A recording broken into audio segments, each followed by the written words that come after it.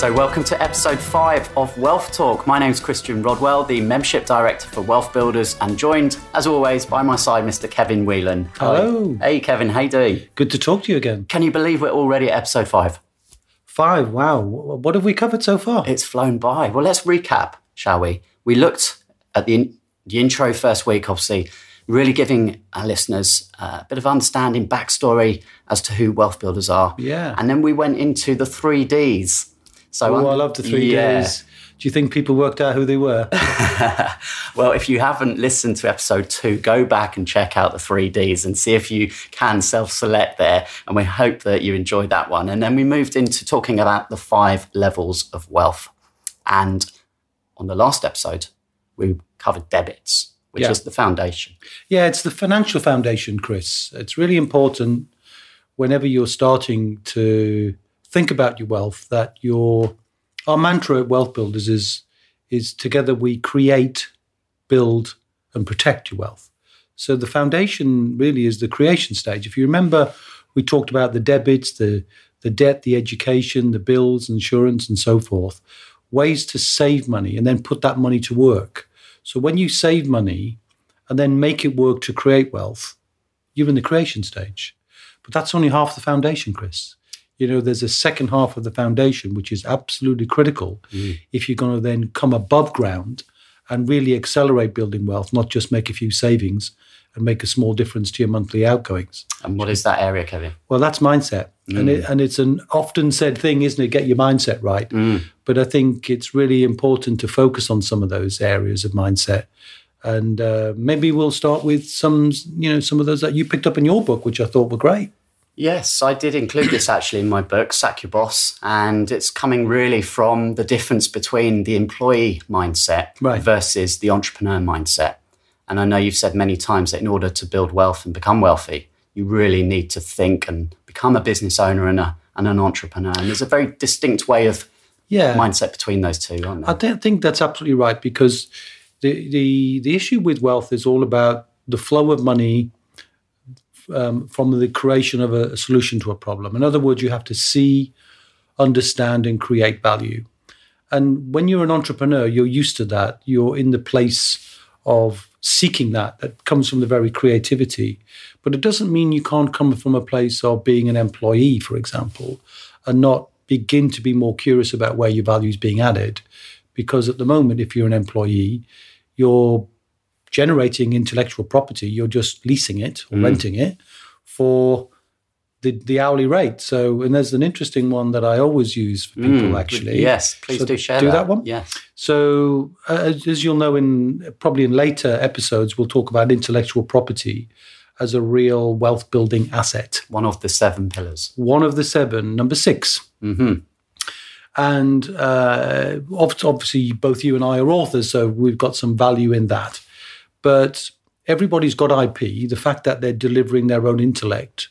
But when they deliver it in a job, they're sort of selling that for an hourly rate. And the easiest way to get a sense of that, almost bring it to life, is to say, well, the hourly rate, most people work, I guess, a lot longer than we think. But let's say, conversationally, 2,000 hours a year, 50 couple of weeks 50 holiday, weeks, 40 hours, if that's, I'm sure some people are laughing already thinking, I'll do 60 hours a week and more fool you, but there you go. So 40 hours a week, 50 weeks, 2,000 hours. So simply then, if someone's got a salary, you can work out the hourly rate by simply taking the salary and halving it. So if someone's on 50,000, it's £25 an hour. Yeah. If they're on 100,000, it's £50 an hour. Yeah. So you know the value of your IP, but you're getting paid for it in a kind of an hourly capacity. And another point to mention there, that's the before tax, and employees are taxed at the highest rate. Oh, yeah, that's another point, actually. But we're maybe diving into a whole new subject. We're getting ahead of ourselves on tax. Let's pull it back to the mindset here. Yeah. And I know there's another term which I just would love to explore, and that's what is the difference between an entrepreneur and an intrapreneur? Okay, so an entrepreneur is somebody who is creative generally. They take an idea and they're creating more value. They're getting leverage from turning the performance of an asset from one level to a higher level. And they're doing it normally in the confines of a business. And that's pretty easy to see. So most people think about entrepreneurs as business owners. But an intrapreneur is somebody who works inside a company, could be an employee. And instead of seeing themselves as the employee, craving more security, let's say, and maybe we can touch on that, what they're doing is seeking to be and imagine they're a team player, trying to create the highest value they can for the very team they're playing for. So like a footballer, we just had the January transfer window, right? So you're seeing footballers change from one team to another. And changing jobs is a bit like that. So if you focus on creating great value, then that value can lead you to a number of things which can help your wealth. One is you become so indispensable, you get a higher pay because you're just doing outstanding pieces of work. Two, you could, if you really thought about it, is if you had enough of a solution-based mindset inside the job, you could go to your employer and imagine a conversation that says something like this: Chris, I've got this great idea. I've been working here for a little while and, I've had awards and you've told me how good I am, but I've got this idea, and this idea is going to save the company £500,000. Now, if I can apply that thought and bring it to the company, can I have a teeny tiny little bit of that? Or the other way around, I can see a market that I've just discovered by thinking about it, and that might create another £1 million in sales for the business. If I could orchestrate that and be part of that, and could I see myself getting a teeny tiny little bit of that? So it's just Absolutely. Being bold to focus on your value instead of craving security, which is what most employees tend to rely upon. Which again just comes back to this way of expanding the way you think and thinking outside of the box, really challenging. And there's some distinct differences that we've both been discussing, and I mentioned these in my book as well, and the different ways that an employee mindset operates to an entrepreneur's mindset. Right. So maybe we can run through a few of these. Yeah. Well, talk about risk, for example. Well, I think an employee, they have more of a craving for security, whereas an entrepreneur really craves the freedom. Yeah. So it's being a more risk averse, worrying about, what happens if I lose my job, and actually, that could be one of the most risky places to be, because if you're simply relying on one source of income from an employee and you were to walk into your job tomorrow and that job was no longer there, that's surely the most risky place to be. Well, I think so too. And, I think with the uncertainty we have in the economy right now, just look at what's happening in car plants and places like that. Job security is really likely to plague a number of different people in the economy, and it's never a great place to be. One of my friends, a guy called Mark, who uses the term a lot, he says, what I love to be, as he's an entrepreneur, is in control of my personal economy. Mm-hmm. I think we heard him say that just this week. And I think that's a brilliant turn of phrase, because it says, I want to be in control.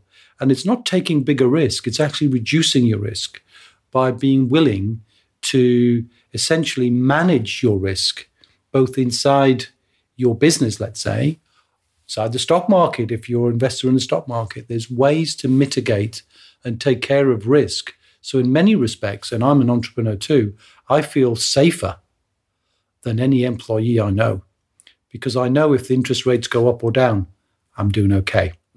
If the stock market goes up or down, we're all doing okay if we're entrepreneurs, getting the results that we want in our businesses and in our life. And that's why I would encourage everybody, even if they're not willing to take the risk yet to be an entrepreneur, to definitely think like an entrepreneur and try and create value for whichever team you're playing on. You've said before, I'm sure we'll say many more times on the podcast to come, that one of anything when it comes to wealth building is risky. And this is, of course, the whole wealth builders model of the 7 pillars. Yeah.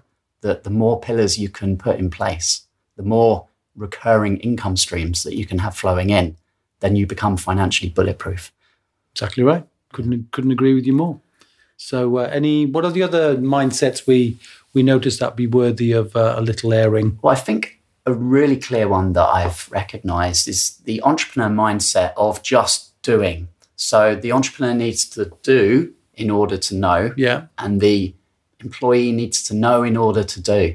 So very much just following the rules, and maybe you could say the entrepreneur breaks the rules or certainly bends them and challenges them. I think the entrepreneur kind of comes from a place generally of, in many cases, they're inventing the rules. So I think I relayed my story where I didn't have a guide, I didn't have a mentor, and it's great if you can follow those things because you can get to where you want to faster. But if you don't kind of know there isn't a path well trodden, you've got to create that. But what's brilliant now is so many people have trodden those paths. The journey from being an employee to an entrepreneur is quicker because you can just follow the path that's already been laid down by somebody else. So, and the Wealth Builder community is all about that and connecting people who are ready to look at different ways of exploring the entrepreneurship. And let's be clear, Chris, we're not saying to people, go sack your boss today. No. We're saying think about ways you can add value in your firm, in your job, but find some time, create some leverage of time. And we talked about podcasts being a way to get information and multitask on those things. Create a little bit of time in your life to dedicate to looking at your entrepreneurial side of things. And that leads to an important conclusion, I think, which again I see is a big difference between employed people and business owners in the main, is the way they view cost versus investment. What are your thoughts on that, Chris? Yeah, absolutely. That when it comes to education being the first thing, really, you need to understand if you have never done something before, then it's an investment. You're investing your time and your money to learn that skill, to make sure that you don't make mistakes and you can accelerate your progress. Yeah. Whereas those that haven't quite had the light bulb moment will see that as a cost and think, oh no, that's too much, or they're not. It's a completely different way of looking at it. Yeah, and I'll tell you something interesting about when we get to work with people, and we often see, the DIYers. Remember the DIYers? Sure do. The DIYers, their first question is always, so what's this going to cost? They come at it from that mindset of cost comes before value, and it does not. It's the reverse of that. If I said to you, Chris, I'll tell you what, the cost of whatever I'm offering you now is £1,000. Will you pay it? Well, you wouldn't unless you knew what the value was. Yeah. So if I said, if you invest £1,000, I will guarantee you £2,000. Is that now an investment worth making? Assuming everything was legal above board and you could understand it. Sure.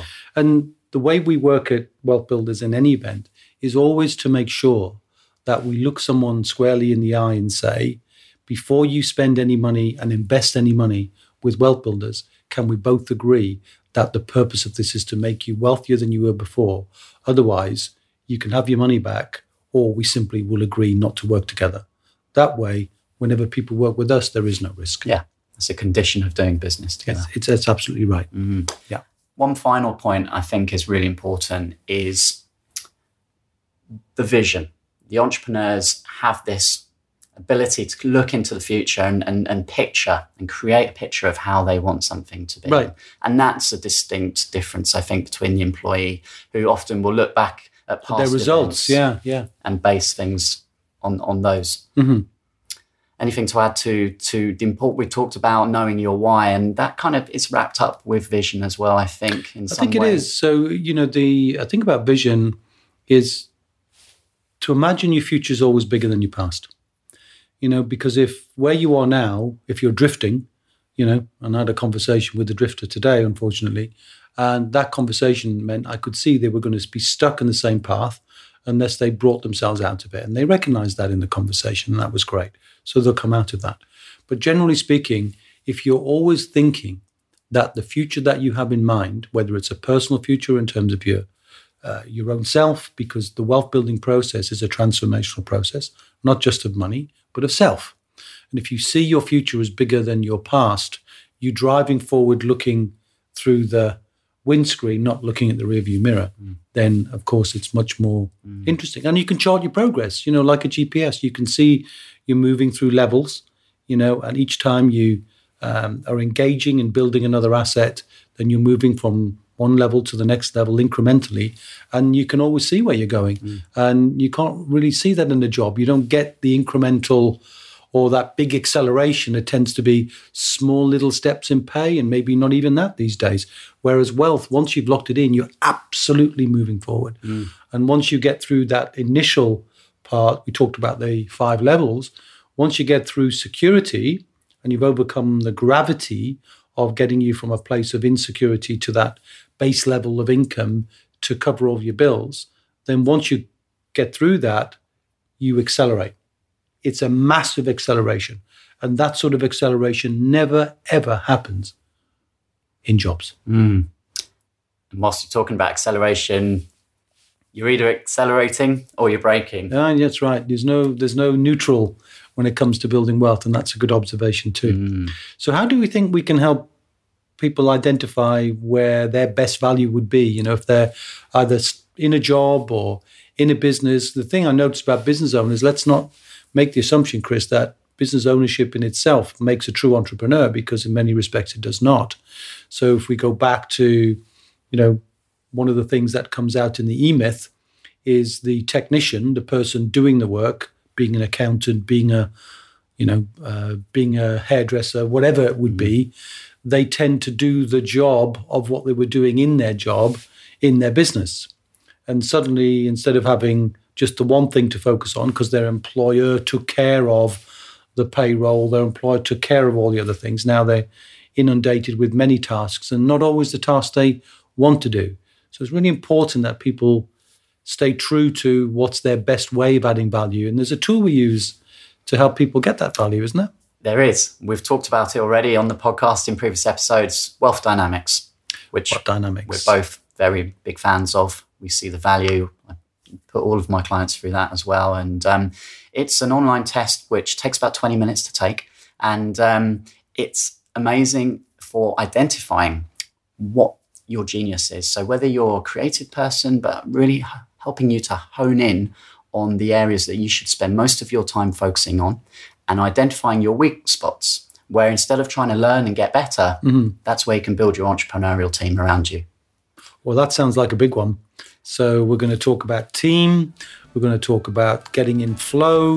We're going to talk about wealth dynamics. That feels to me like a good time to... That feels like episode 6 to me. Well, I think why don't we go do episode 6 now? Let's do that one. See ya. Thanks, Kevin.